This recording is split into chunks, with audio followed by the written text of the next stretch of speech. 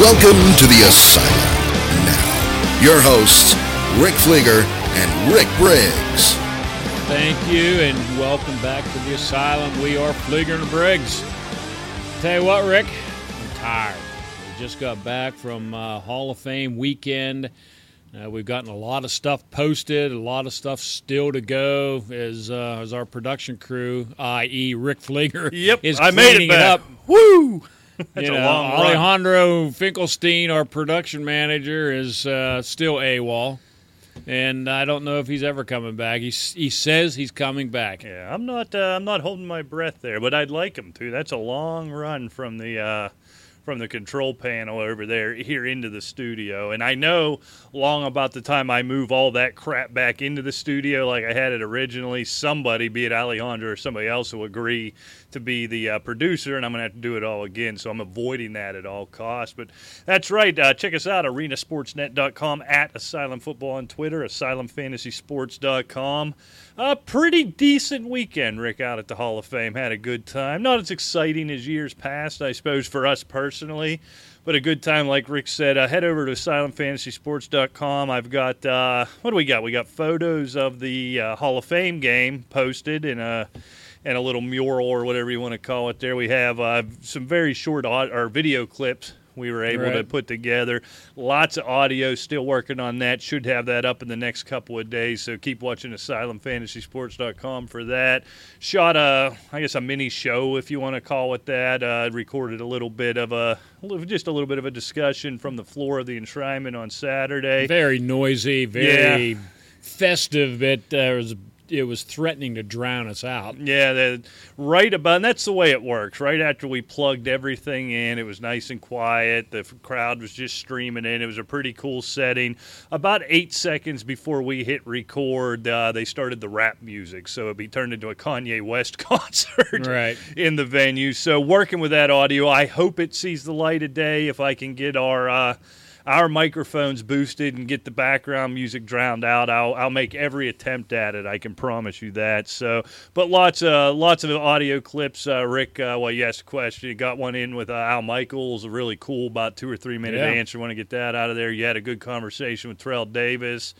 Who was the other one? LaDainian Tomlinson. You got a nice conversation with. So, and other all kinds of other good audio. So keep your eye out on Asylum Fantasy. Talk slower, Richard.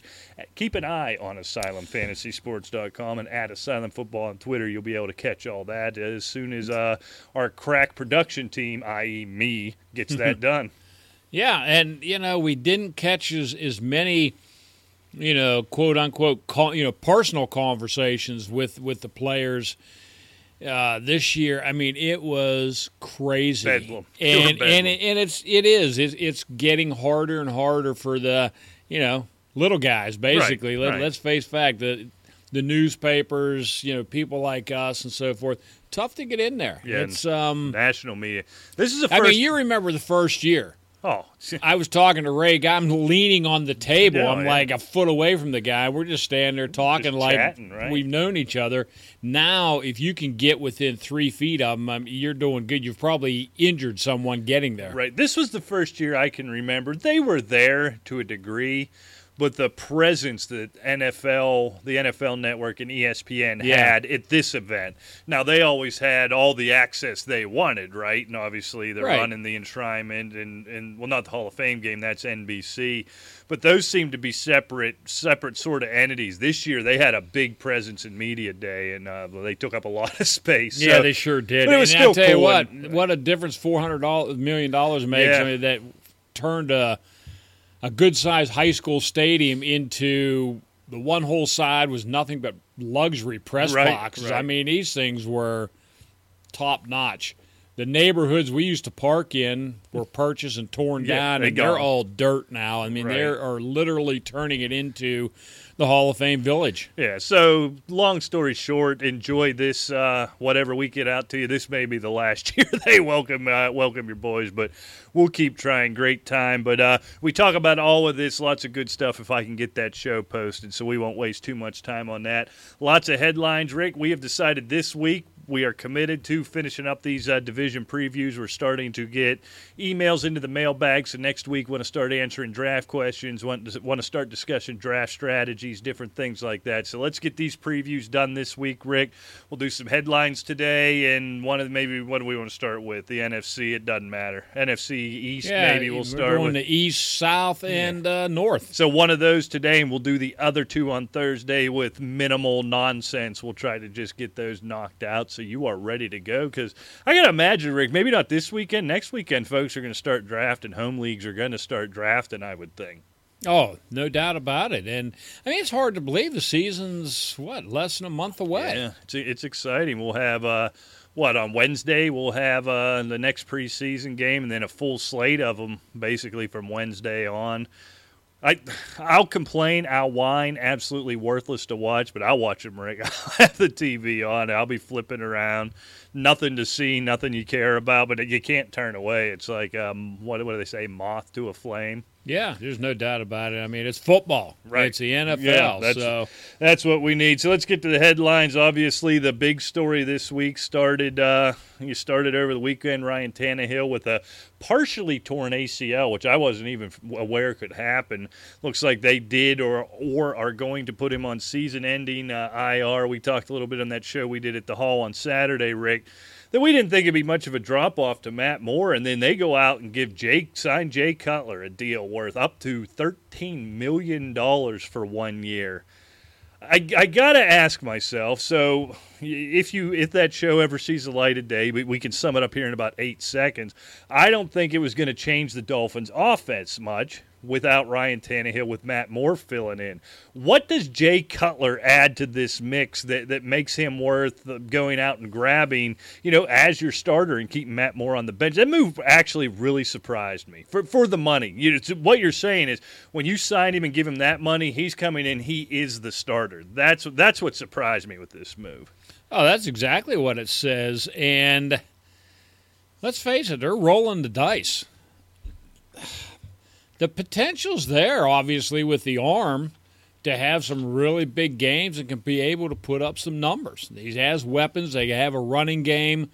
Look, they've got 3 pretty quality receivers. Right. And, I just don't see where it drops up. I actually think the passing game could improve, but from a quarterback standpoint, I don't know if Cutler really is all that interested. Well, and that's not to look at him. And that's always been the question with him, right? I don't know. I was a little slow getting to that, Rick. But, all in all, I think Cutler's probably a better passer, but I still think Tannehill's a better quarterback. Right. So, I mean, it'll probably even out, and I don't really see the Dolphins in a whole different light, quite frankly. No, and that's the weird thing. So we are now to our third quarterback here.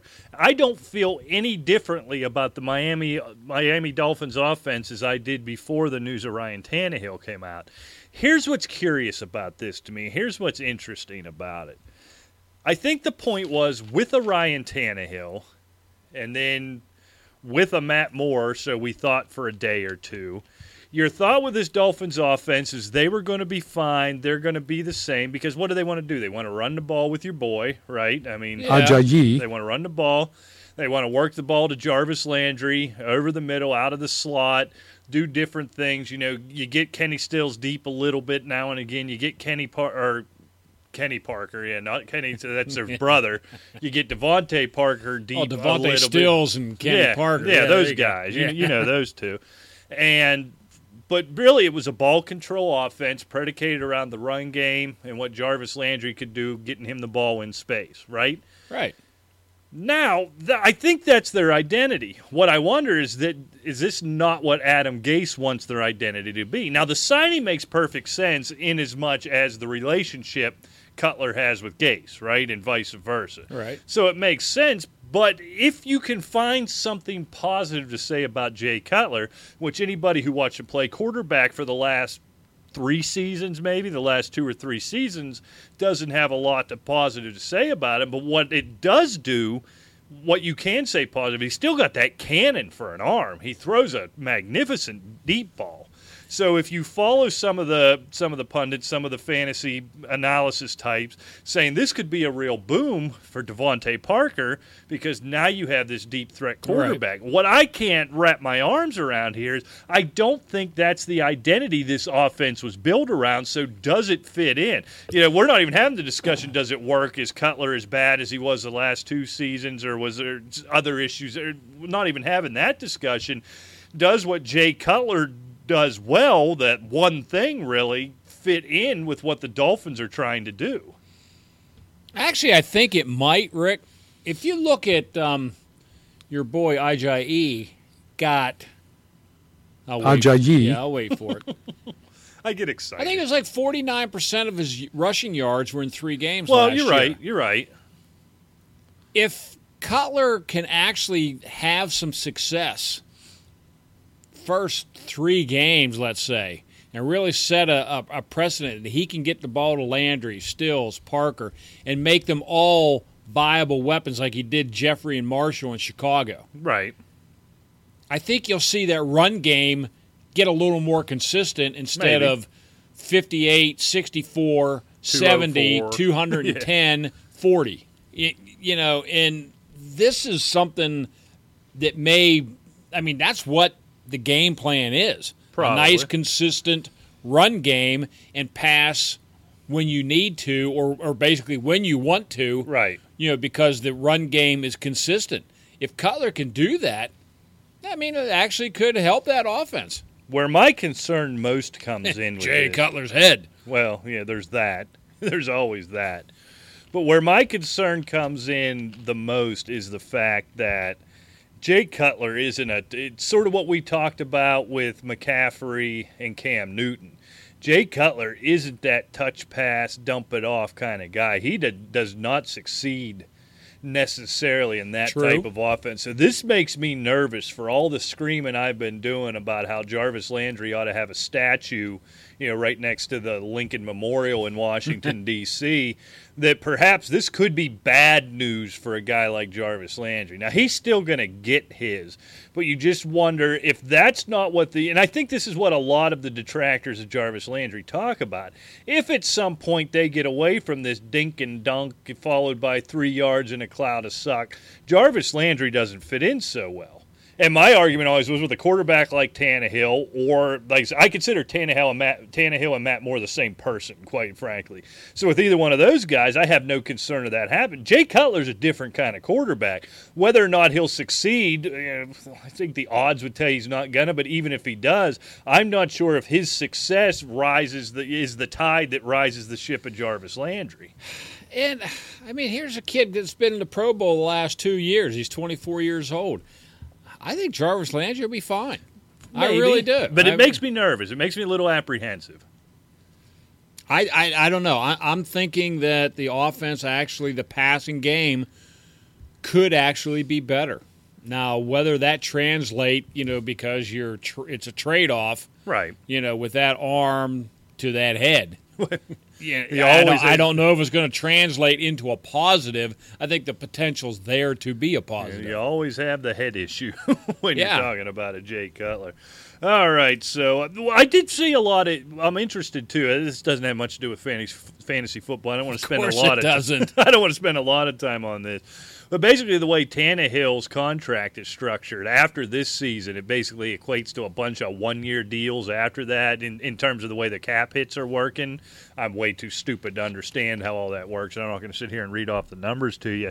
You have to wonder if Cutler comes in. Not talking about Cutler long-term, obviously. But rather than paying that big bill on Tannehill in terms of who he has become, and like I said, I never understood the Tannehill thing, quite frankly. If you get an Adam Gase-type quarterback, a big-arm quarterback in there and it works, it might spell the end for a Ryan Tannehill after this season. Yeah, it's not like Tannehill set the world on fire, that's for sure. I'll never understand the whole Tannehill thing. I don't get it. Some guys mature and translate into a big-time NFL quarterback, and other guys just don't. I mean, there'll always be a place for a Tannehill. He's kind of like a Matt Moore, like we just talked about. I mean, probably a little better. But if you were, I don't know, just pick somebody. Say you're Dallas. I'm talking in a couple of years, you have Dak Prescott. Boy, it'd be nice to have Ryan Tannehill sitting there in case something happened, wouldn't it? Yeah, he'd be a really good backup. But I'm starting to wonder, is that all he really is? Interesting, Rick. From a fantasy standpoint, I find this move interesting. Anquan Boldin finally signs with the Bills today. So he probably steps right in as a number 2 wide receiver. I love guys like Anquan Boldin. He's going to get his catch. He's not going to have 100 catches or 1,200 yards or double-digit touchdowns. But Anquan Boldin is a guy I want to own on my fantasy team. If you've got buys, if you've got 39, so you'll take him, right? That's true. But if you got buys, if you've got injuries, you plug him in. He's not going to take an over, right? He's going to have 4 or 5 catches. Good chance he finds the end zone. This guy's just solid. I think that's really good for that Bills offense. I think that's a presence they've been missing in that wide receiver core. They sure missed it in Baltimore ever since he left. Yeah. That's for certain. So I really liked what he did in Detroit, so I like that move. Martavis Bryant expected to be fully reinstated by the NFL this week. That's been a big confusing mess. Word finally coming out here locally in Pittsburgh. I don't know if it hit the national news yet. That all that was holding them up is I've been yelling about the NFL and what a joke they are in regards to this issue for a week now. Turns out all he had to do, he had to set up some part of his reinstatement was to be going to rehab in Pittsburgh, and he hadn't called and set anything up yet, and that's why they hadn't reinstated him. So why the hell his agent or Martavis Bryant didn't take care of that? Now, I do find it a little silly. The Steelers have been reaching out to the league trying to find out why he hadn't been reinstated and what they needed to do. Right. And the NFL said they weren't allowed to tell the Steelers. So there must be some sort of HIPAA BS or something. I don't know what it is, but apparently now everybody's aware of what's going on. They're expected to get it squared away and get him back on the field this week. It's bizarre. You're supposed to, you're saying, we really have to be concerned with these young men with all this money. They're just kids and we have to help them and everything. But then when the opportunity is, you've got to get to rehab to get to get straightened out so you can get started with your career again, this, that, and the other. It's like, I'm not saying nothing. Yeah. I'm not going to tell you.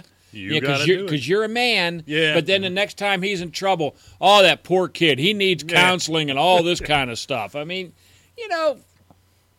treat him like a man, but you can still help a man. Yeah. I mean, just because you help him out doesn't mean he's an infant. Right. So I mean, somebody needs to just take the lead here, and since they're so concerned about the players, you think the NFL would be initiating steps, like send them a reminder. Right. Hey, if you want your reinstatement, you still have to do this. And where's the union on this? Well, Where's his agent? Where's the NFLPA? Is somebody? Well, yeah, and that's clearly he's a knucklehead. Really? I'm not going to sit here and feel bad for him. No, I'm not feeling sorry for him, but I'm tired of the hypocrisy around. Mm-hmm. We love you, they love us.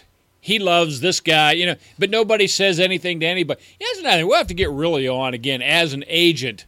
Where does he fit into a situation like that? I'd like to ask him that question, definitely. So we'll have to do that. But hopefully they get him back. Rick, we saw this out in the media center in the Hall of Fame, and I don't know what the discussion is. I just wanted to read it because it cracks me up. But DeAndre Hopkins asked about the quarterback position. Yeah. Do you call it a quarterback controversy? All reports are that Tom Savage is just blowing away Deshaun Watson right now at the quarterback position. It looks like Savage is going to be the week 1 starter. But when DeAndre Hopkins is asked, here is his quote: "If anybody should be a judge of quarterbacks, I've played with the most quarterbacks in NFL history throughout my first 4 years." I don't know if that's true, but if it is, wow. Okay. DeAndre Hopkins, he said this after practice Friday, "So I put the stamp on Savage, and I think that's all that needs to be said about that." So he sounds like Forrest Gump there, and that's all I have to say about that. That's a bold statement. Yeah. I like that, just saying, look, I'm the man, I'm your guy, here is my guy, he's the quarterback. Any more questions? I don't know what the discussion is about that. I just really like that quote. Yeah, I do too, and I mean, his he's stepping up for his guy. So, I mean, there's nothing wrong with that. I think you need more of that. Right. Yeah, it's a stand-up. He wasn't, cocky about it. He didn't throw a big fit. He wasn't threatening to hold out. He just said, look, I'm the man here, and you should listen to me. I know. I've done this. You should listen to me. Exactly. And I kind of like that. Word out of Kansas City, Rick, right now is that Kareem Hunt has really stood out as a pass catcher for the Kansas City Chiefs early on in camp. Really, we had that discussion when we previewed the AFC West. I am starting to get the vibe. Now, I haven't heard too much coming out of camp that, this guy really stinks, right? I mean, we haven't got to that point. Yeah, but breaking news, this guy stinks. But really being reported, and as limited as they are in weapons on offense, I think you see Kareem Hunt. I think he's going to be on the field more early than I originally thought. And I'm starting to think over Spencer Ware, Kareem Hunt's the Kansas City Chief running back I want to own if I'm going to own one. I think they're both going to be fully involved in this offense, as be it, as such as it may. I mean, be it as such as it may. Yeah, something like that. Whatever. Isn't that what it is? Be that as it may. Well, no, they have another, the old one. Well, it certainly isn't be that as such as it may. I think maybe it. Let me get my pen out here. I don't know if that's going to fit. I think maybe it is. Be that as such as it may. As it may. I think we'll have to Google that, and I'm sure I'm right. I think it's just probably comes from Old World Ireland. You're going to type that in Google, and what's going to come up? No, I'm talking, but you can do that. If you type that in Google, though, here's what's going to come up. When, boy? When are you going to get your act together? Yeah, most likely. But it's interesting there. So, yeah, I mean, Kelsey's going to get his, obviously. They're good reports on Hill as well. Huh? Good reports on Tyreek Hill as well. But that's not enough weapons. So well, you know what? With the defense they had last year and the season they had, that's my thought. And we already covered the West. I'm not excited about Kansas City this year. No. But if anybody can throw it together and have a winning season, it's Andy Reid. And well, yeah, he'll certainly use, Hunt and Ware. Well, that's what I find interesting. If these reports are true and this isn't just spin coming out of a camp, which is entirely possible at this time of the year, as limited as they are in weapons, outside of Kelsey and outside of Tyreek Hill, there is more than enough left for both of those guys to be legitimate fantasy players, right? To both be RB2s. Maybe if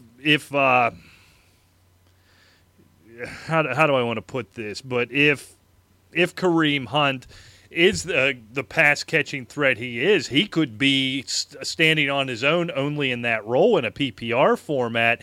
He could be a guy who's a mid-range RB2, and if Spencer Ware's getting 15 or 20 carries and sort of being the hammer and running the ball, there might be enough for both of those guys. Yeah, but, there's still Jacandrick West hanging around, he's still milling around, too. I wish he'd go away. And, of course, it seems like every discussion we talk about running backs, because I think there's 6 of them, it seems like C.J. Spiller's on every roster. Oh, is he on there now? Of course he is. And he'll be cut by week 4 because he's hurt. Yeah, but we should start the movement that he's fantasy relevant again, right? I mean, it seems to happen every year. Your boy, Rick, I know this hurt you bad. Quincy Enunwa out for the season with a neck injury. What in the hell? How are the Jets going to move the football? And the latest report is it could be career-threatening, which is really sad. Yeah, I know he had problems with it last year, and it sort of was an innocuous play. They showed the highlights of it in that scrimmage where it happened. So, yeah, clearly something structurally wrong there. Scary for that kid, but you just wonder, how are the Jets going to move the football? Well, they're not. That's probably the good answer. Yeah, I have to be serious. You'll get some stuff with Bilal Powell and Forte, but I tell you what, all you IDP geeks out there, load up on your Jets because they're going to be on the field a lot. Yeah, there'll be plenty of no doubt about that. But just updating Enunwa will require surgery to repair a bulging disc in his neck, and will need 6 to 9 months to recover. So don't like when anybody starts rooting around in the neck. That baby's bulging if it's 6 to 9 months, man. Yeah, that's scary for him. I don't know. I don't want to say I jumped on the Enunwa bandwagon But I like what I saw. And sort of as the clear number one, as horrific as they're going to be offensively, someone's going to catch the football. Robbie Anderson, really? I mean, I just don't know who that guy's going to be. It may be Austin Seferian-Jenkins may be the guy. It's sort of sneaky, quiet, the stinky value, as I like to call it, out there that you could get late. Somebody's good. They're going to score, right? They're going to put up a couple hundred yards of offense a week, just based. You would think so, but based on history, somebody's going to have to do it. So you wonder, you try to identify that guy, but good Lord, I couldn't tell you who it is. It might be Seferian-Jenkins might be the guy I would be targeting if I gun to my head and I had to take a New York Jet at this point. And it's just go on the Jets site. I mean, it's horrifying. I mean, we just discussed, Quincy Enunwa, Brian Parker, IR, done. Brandon Bryant, IR, done for the year. I mean, they're just dropping like flies, and they don't have anybody. Right, Marshall suspended the first couple games. He may be back. He may be somebody somewhat interesting when he gets back from that suspension.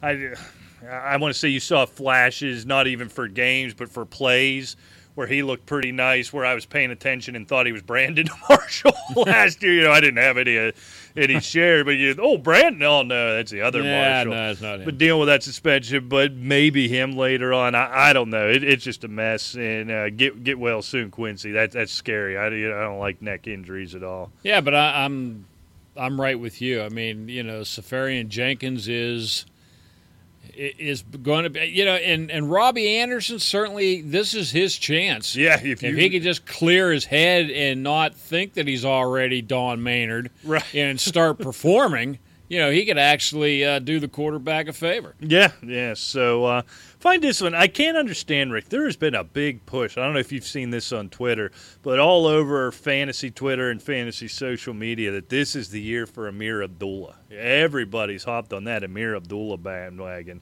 Not everybody. Well, you know what I mean. But word coming out of Lions camp is that in anything they do, Zach Zenner's getting all the goal line carries. And Theo Riddick is being used on all the pass catching downs. Of course he is. So what I got to wonder is how much does that leave for Amir Abdullah? Why is this becoming a thing again? Are we still enamored over that one big play in week 2 of the preseason last year? Is that what this is all about? Why are we so enamored with Amir Abdullah? And by we, I mean other people, not you and I. I know how you feel. No, I mean, I don't know. I mean, if they're going to establish Kenny Golladay as a red zone guy, the goal line guy, along with Theo Riddick, catching passes. Well, they're saying Zach Zenner's the goal line guy. They have also got headlines. I just pulled up the site. The first thing it said, Lions, Kenny Golladay establishing red zone presence. So there you go. What does that tell you? Well, there you go. So you just threw another name in the Lions don't even know. Right.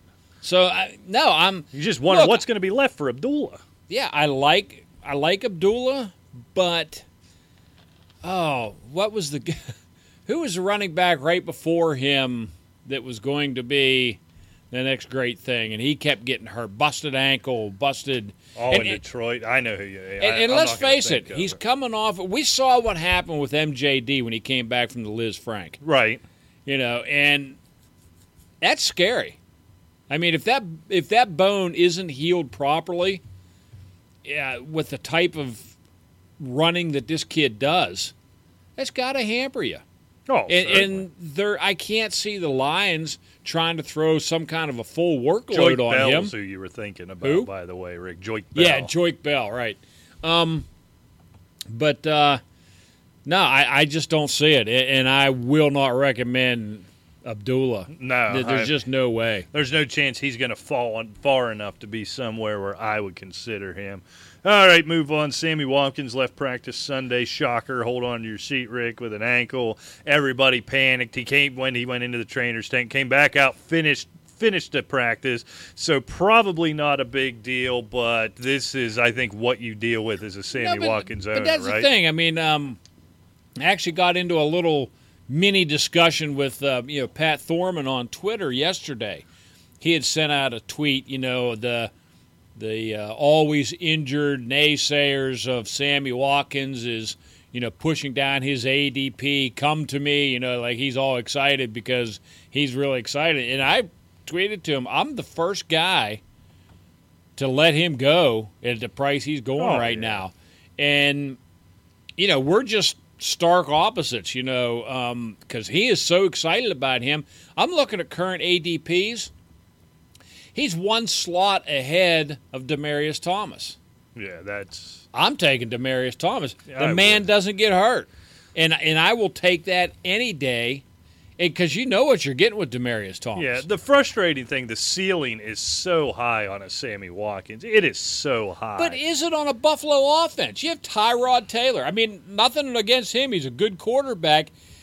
But you stick a Sammy Watkins with a Drew Brees, you say, that's sky's the limit for him. But on Buffalo, I don't see it. Yeah, I mean, he's put up numbers in brief stints, incredible, wide receiver 1 numbers.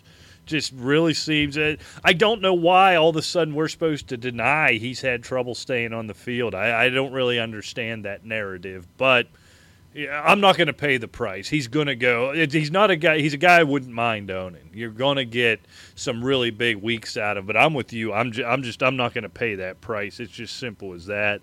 Wrapping this up, Rick, real quick. DeAndre Washington getting all the second team reps. Yeah, there you go. All the second team reps over Jalen Richard. That's somewhat interesting. And Samjay Perrine having issues with ball security and pass protection. So it looks like you might be right on that one early on, and they're gushing over Fat Rob. So you may be right sticking with the old guard, and I might have got too excited. Me and the other dum-dums might have got too excited about Perrine. Well, I actually think, Perrine's skill set is probably better than Kelly's. But if you're not protecting Kirk Cousins, it's kind of like the old Ronnie Hillman thing when Peyton Manning was in Denver. You can't pass block for a quarterback. Yeah. Get out. You're out, and especially if you're not holding on to the football. So I mean, but he's got time to learn. There's no doubt that Kelly's young. It's not like this guy's 34 and are worried about wearing out. I mean, I think their running game will be fine. Yeah, but I like Kelly in 2017. And I think he becomes the value, right? He's really slipped. Now, if this news keeps coming out, they'll probably flip-flop ADPs at some point.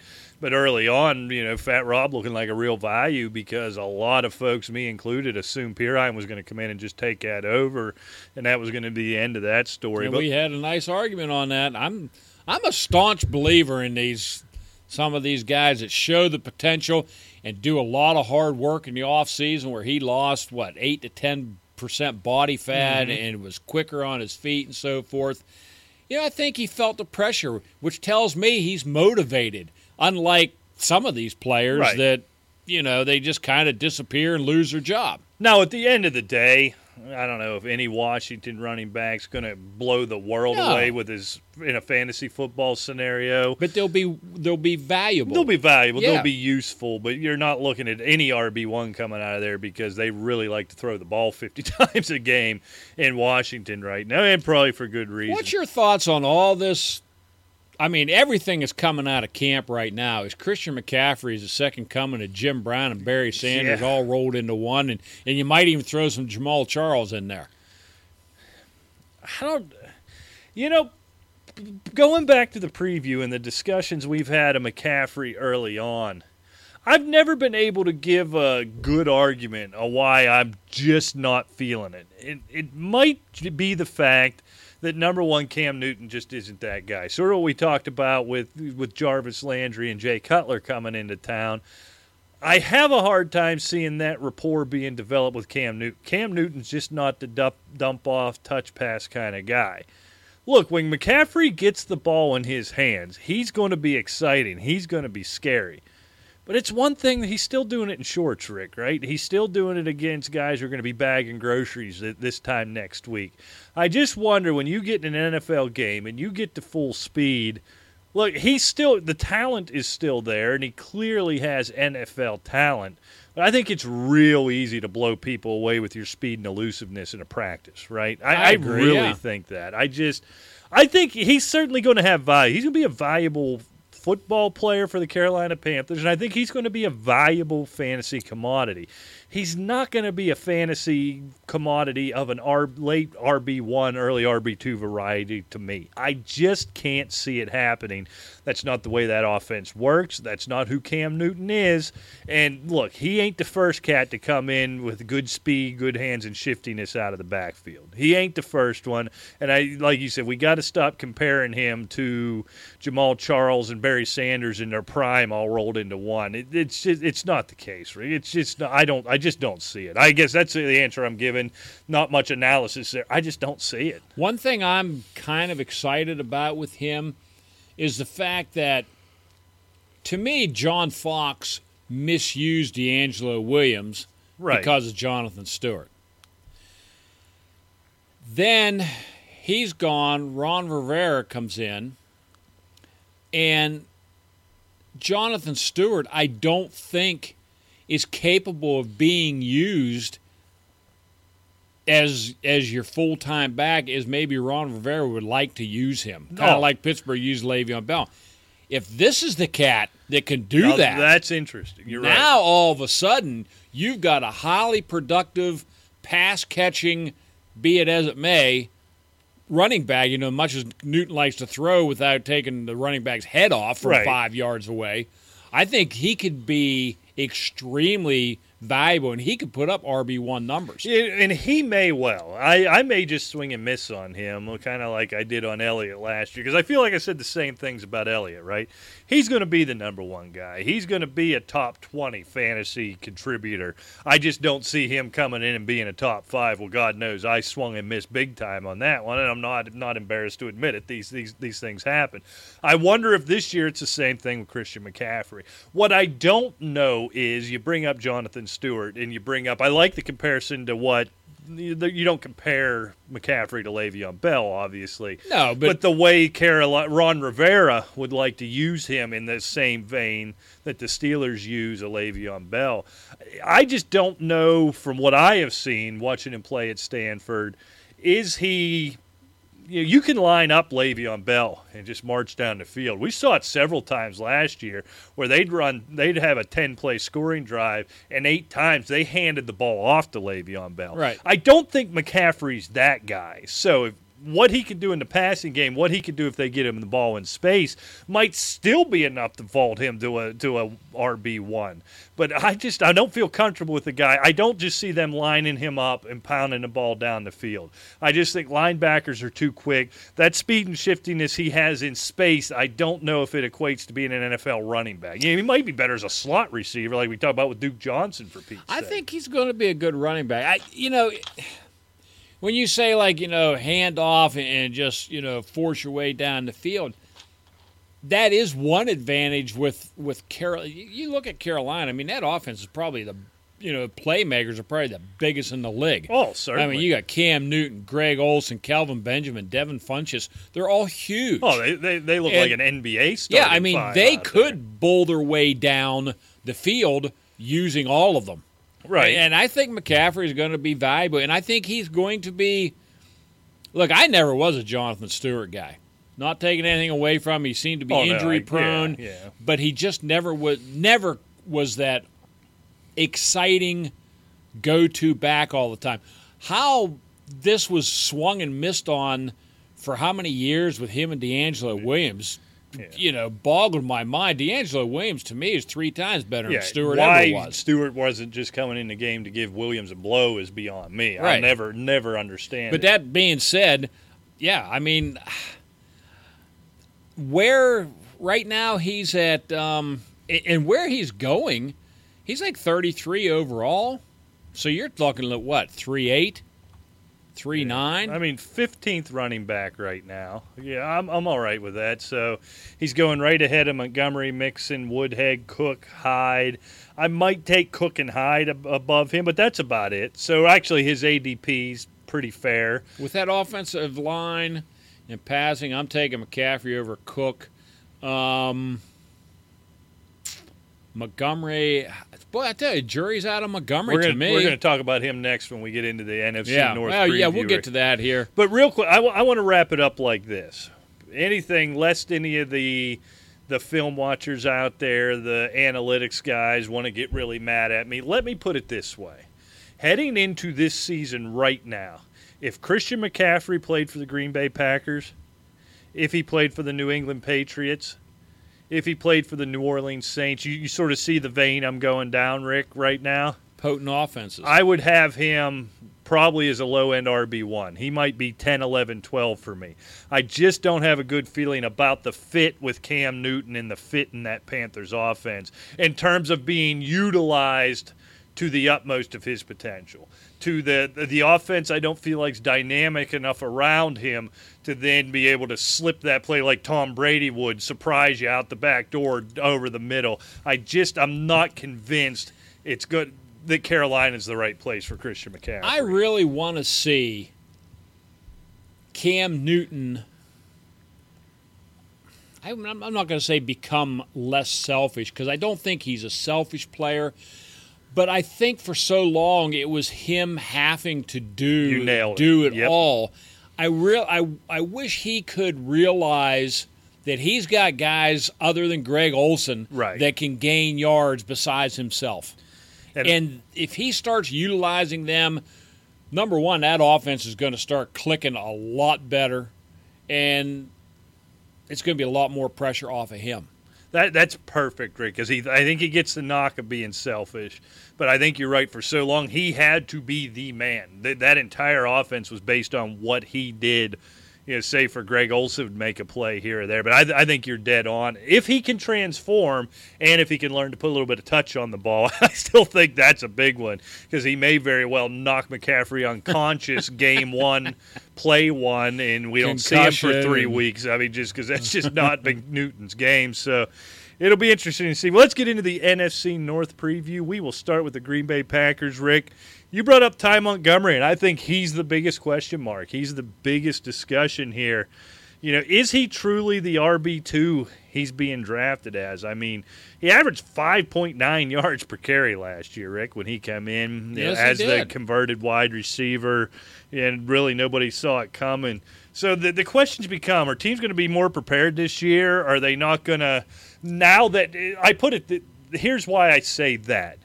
I think, at least I felt, I can't speak for how defenses preparing for him felt early on when he made that tradition, that I don't think I ever felt like he was going to be truly utilized as a running back. You give him a couple carries to keep the defense honest, but he was going to do a lot in the passing game, and that ended up not being the case, Rick. They just sort of lined him up and ran the ball and did it successfully. So now if defenses say, all right, this guy's just a running back, he's obviously a good pass catcher, I think you prepare for him a little differently. What's interesting is word is, and again, you hear all this crap this time of year, so I don't know what to believe, but the Jamal Williams is really pushing him already. That doesn't often mean much to me, except for the fact that I don't feel like the Packers, if Jamal Williams is doing well as a natural wide or running back, I don't feel like the Packers are overly invested in Ty Montgomery as a running back. So I feel like it may be easier to squeeze a guy like him out, even if he's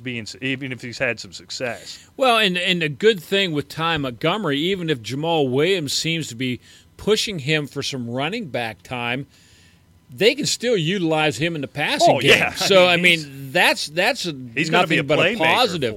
I mean, you look at I think he's going to be okay, because you mentioned him when you were talking about McCaffrey, about this potent offense. Of course, you have Aaron Rodgers, Jordy Nelson, Randall Cobb, Devontae Adams, and now they bring in Martellus Bennett. And you even have Lance Kendricks bagging him up. He's not going to kill you at the tight end spot. And they're just loaded on offense. So I think he's going to be okay. And let's face it, their defense last year was 30th against the pass. Right.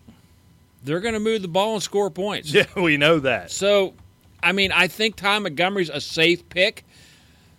It just depends what your strategy is and how much you want to pay for him. But in a PPR, I think you're fine with him, period. Because I think he'll be utilized in the passing game as a running back, and maybe even thrown in the slot as a wide receiver. if Jamal Williams tends to come in. But that's sort of my point. It'll become what the sites do, and I don't want to go down that wormhole. Heck, we've killed this show. We've only got 15 minutes left as it is, Rick. But you just wonder if Jamal Williams is performing to a level. My point being, they're not really invested as much in him as a running back. If they'd be willing, if you have a Jamal Williams who can get the job done, and Ty Montgomery's a good playmaker in the offense, maybe you do slide him over in the slot, and then that becomes a question of what's Montgomery's value as a wide receiver. I think that's where the question mark comes in. If Williams comes in, gets some carries, and has some success, why wouldn't you want Ty Montgomery over there in the slot, right? Well, yeah, to what end, though? I mean, yeah, I don't know. Everybody else over there, too. I mean, exactly. You're right. I mean, there's so much luxury on that offense. Yeah. We don't know what they're going to be doing, and they may not yet either, but you can bet that their little minds are working on all different little schemes and setups. And that's just where my concern would be in drafting a Ty Montgomery. Now, you're not paying a big price for him, so I think it's hardly a risk, but there's some other guys I just feel more comfortable with if I'm playing. I tend to play it a little more conservative at the running back position. Yeah, if you're drafting him for one of your top running backs, might be a little concerned, but if you're maybe you've gotten a couple of maybe a running back and a wide receiver and whatever, and you got Ty Montgomery. Hey, a great flex spot, even if Williams is starting to come in because he's not going off the field for a long time. Yeah, and the only other thing, I think Martellus Bennett could be huge there in Green Bay, obviously, if he can stay healthy. He's had trouble staying on the field lately. But what I wonder, too, Rick, has Devontae Adams so clearly passed up Randall Cobb to justify a full 20-player difference in ADP with Devontae Adams right now at an ADP of 20 and Randall Cobb at 39? No, well, I don't think so. Sometimes I'm a little stubborn when it comes to that, of seeing the changing of the guard. But, Cobb had some really big years. He had kind of a down year, but he was dinged up a lot too last year. And he's really working to have a comeback year. Jordy Nelson's back, knock wood that he doesn't go down. But I think I'm not sure that Cobb's ready to step down yet. Let's put it that way. Well, I think they could be a lot closer to the same type of numbers. And that's sort of where I'm getting with this. I don't see the clear separation there if they're both on the field. I get the feeling like they're the type, and there's somebody two guys I used to talk about this with all the time, and it escapes me at the moment. But it feels like they're just going to trade whose week it is, right? Because Aaron Rodgers is that kind of quarterback. Jordy's going to get his no matter what. I think Martellus is going to get his. And then one week the matchup's going to be better for Cobb or the matchup's going to be better for Adams. And we sort of saw it last year, right? All of a sudden Devontae Adams would pop up and have a 2 or 3 touchdown before halftime game, and then he'd be quiet for a week or two, and at the end the numbers were big. Point being, if I want one of these guys in this Green Bay offense not named Jordy Nelson, I think I'm going to go out and wait till 40 and take a Randall Cobb rather than – I don't know how comfortable I am calling Devontae Adams. Where did you say you saw Adams at? I got Adams at 20. Okay, all right. Oh, yeah, there he is at 21. And this is we're on different sites here, and Cobb's at 39. So, right. I mean, yeah, it's – so, yeah, I mean, that's 18 spots. So you're talking a lower mid wide receiver 2 versus a lower mid wide receiver 3. I'll go ahead and pay the price tag on Randall Cobb because I think you said it perfectly. I think those numbers are going to end up being a lot closer at the end. I think they're both very valuable. This isn't knock on Devontae Adams. I just don't feel like he's 20 slots better than Randall Cobb. No, and I don't see Aaron Rodgers going away from Cobb that much if Cobb's out there healthy. Right. Now, let's face it, he was banged up last year, and he didn't have a great year. But that happens at times. Aaron Rodgers and Randall Cobb have a history, and they've put out some big numbers. You remember 2 or 3 years ago when they were both top 10 receivers. I'm talking about him and Jordy Nelson. So he's certainly capable. Yeah, it was just the difference in ADP that surprised me between them two. We got to keep moving, Rick. Minnesota Vikings. We talked last week, Dalvin Cook getting all the work while Latavius Murray's banged up again. Coming around on Dalvin Cook a little bit, Rick. I know how much you like Murray.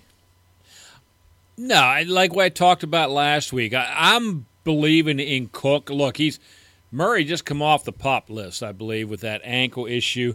I think they're both going to get theirs. What there is in Minnesota, what it is, I'm not sure. They have not been able to run the football for years right now. Right. By the last 2 or 3 years, the line just doesn't seem to be holding up to make holes for him. McKinnon couldn't get it done. Peterson couldn't get it done before he got hurt last year. And, of course, they just haven't really established a run game. Maybe a Cook can. Maybe Latavius Murray can. I don't know. But I'm not looking for huge numbers out of either one of these guys. And you may well be right. I think Cook could be that guy. I think they're going to be more of a threat than they were right. That, conglomeration they had last year. Right. But, I'm just – it's hard to say, oh, you go out and get Latavius Murray. No. Go out and get Dalvin Cook. I mean, because I might target Cook, but moving past that, beyond that, there's not a lot to talk about fantasy-wise here. Kyle Rudolph is a very nice tight end. Especially with Sam Bradford still a quarterback. I think he quietly had a really good year last year. 83 catches, 7 touchdowns. Yeah. Quietly had a really good year. Remember, he was real hyped up in 2015 and really disappointed, so you wonder if it wasn't there with Teddy Bridgewater. Bridgewater isn't that guy. Seems to be the guy for Sam Bradford. So Kyle Rudolph. Well, I do like Stefon Diggs, at 30 as a wide receiver 3. I love that. I love that kid. I think he could certainly outperform that ADP. That's a guy I target. And just really, I can't. Adam Thielen. Is there anybody else fantasy relevant in that offense to you outside of the running backs? Well, Rudolph? Michael Floyd will be coming back from a 4-game suspension. That will certainly. I mean, it does. It poses a question. Does it sit down Thielen some, or does it just push Treadwell out of the way? You know what I'm saying? And, Adam Thielen had put together a pretty nice year last year. And he's certainly worth, a wide receiver 3 slot. Maybe a 4, but whatever. I'm not going to have a big Adam Thielen debate with you. But the thing is, will Michael Floyd affect some of these guys? I just wonder, is he actually going to come back? He just can't stay off the sauce whatsoever. But let's move on, Rick. Head next door. I see your interest in Minnesota just isn't there. Yeah, I love Dalvin Cook. Yeah, I'm way higher on Dalvin Cook than you are. Pick up the defense. Rudolph, Minnesota. Yeah, you can do that. Cook I'll be targeting. Rudolph if I wait on my tight ends. And I'll own a lot of Stefon Diggs, especially at wide receiver 30s where he's going right now, last pick of the 5th round. I'll hop all over that all day because I think he outperforms that and he ends up being a wide receiver 2 before it's all said and done. So over in Detroit, Rick, so frustrating. Being a lock for over 4,300 yards and 25 touchdowns, why not Matt Stafford for your fantasy QB? Why don't you just wait and draft Matt Stafford rather than paying a high price tag on your Aaron Rodgers and your Tom Brady's? Why not Matt, Rick? I ask you that. Because he's not consistent. He's like Blake Bortles was last year. I mean, when you look at the season, you look at the numbers, it wasn't all that bad. But as a Blake Bortles owner last year, I was fully believing in that offense, the weapons they had. He's killing me. And, we talk about him getting on the sauce. He was forcing me on the sauce, trying to watch him do that. Well, to be fair, it doesn't take much to force you to the sauce. No, I think you're just getting a little personal here. But Rick's an alcoholic if somebody didn't get the subtlety of that joke. That's just all nonsense. But, no, I like Matt Stafford, but, 4,300 yards, 24 touchdowns, 10 picks. That was last year. Do you want that? Or are you willing to go the price for 5,200 yards, 37 touchdowns with Drew Brees? That's a big difference. Yeah. Huge difference. And if you could just bear with me just for a minute, we're almost done with the North here. You just look at his consistency last year. Bob Lung, that was for you. That's right. Bob. Bob, if you're listening, sorry we didn't hook up at the Hall of Fame. When you dropped off Kurt Warner, we couldn't stop talking to you because we had to get in there. Kurt, yeah. But, getting back to Matt Stafford, I mean, we'll just run down really quickly. 340, 260, 385. Boy, that sounds good. 213, 180, 220, 266, 240, 219. I don't know. There's just something about Matt Stafford that drives me up a wall. And everybody likes to jump on that 5,000-yard season he had, and he's a 4,300-yard guy, period. That's Matt Stafford. Yeah, he's not Drew Brees. No. Quit trying to make him that. He had that one 5,000-yard year. And that's what everybody's talking about. Yeah, well, that's one. I mean, how many years have you been in the league now? I know. 8? It still sticks in my head. All right, we've only got 5 minutes left, Rick. We already covered the running back situation there. That's a mess, and that's good enough. So real quick, Dub Bears, Rick. Jordan Howard, the real deal. We 100% in on this. I am. Is Rick Briggs 100% in? I'm in on Jordan Howard. I'm in on Cameron Meredith. And, Glennon, I'm certainly not in on him. Don't get me wrong there. Is he going to be able to move the football in that offense? I think they'll be okay. I mean, like you like to do, right. Ike. But, their wide receiver core is certainly deep, at least with players that's not going to kill you. You got right. Wheaton. You got what is it? Victor Cruz. I don't know. He may fall apart before training camp. Right. But they have Kendall Wright, who's but they don't kill you. So, I do like the reports that Cameron Meredith apparently has a tremendous rapport with Mike Glennon right now. So I that's love the guy Cameron I'm targeting. Meredith. You can get him as a wide receiver 3, and certainly a price I would pay there. I just got to wonder what makes me nervous with Cameron Meredith, and if that's true, he has that rapport with Glennon, and they translate this success here in the summer when they start playing games in September. Is I just got to wonder with the price that they paid to get Mitch Trubisky, Rick. At what point does that start, forcing the Bears to go with him way too early? It doesn't unless they're losing. True, which they're probably going to be. If Mike Glennon, look, last year they had the 15th ranked offense, 15th ranked defense, kind of in the middle of the pack. Kind of a, competitive, but just a very disappointing year. They could turn it around with a guy like Glennon, the maturity of, Meredith, and maybe they develop chemistry. They're winning. They're even 6-5, looking at a playoff thing. They're not even talking about Trubinsky. Yeah, we'll bring him in next year, whatever it is. Let's hope so, if this is true, because I think Cameron Meredith, we could be talking about him as a wide receiver too, if all these reports. Yeah, are I true. would hate to see him have to switch quarterbacks to a rookie in mid-season, quite frankly. But I'm all in on Jordan Howard and Cameron Meredith. And you know what? Kevin White sure is a dynamic player too, if he can stay healthy. So, they've got playmakers. And I see he's run back to the control room. Rick, can you hear me? I'm coming. All right. Thanks for joining us. And, it was a long weekend, but we're here again for you. We'll be back Thursday here on the Arena Sports Network, covering what do we got left? The NFC South and the NFC East. We'll get those knocked out. Leave ourselves enough time to talk about all the teams in the division this time. And a week from tonight, we will have country singer and songwriter Johnny Reed Foley on. Can't wait for that. Check that out. Wait. Spread the word on that. Good kid. Yes, he is, and he's talented, and his career's starting to take off, and I really wish him nothing but the best. Absolutely. So we'll have that next week, Thursday, those 2 previews. Thanks so much for joining us. Check out all the Hall of Fame stuff on AsylumFantasySports.com, at Asylum Football on Twitter. Don't forget to let the Arena Sports Network know you heard about them here, arenasportsnet.com. Till next time, we'll see you. Take care. It's about doing it for nothing because it lives in your soul.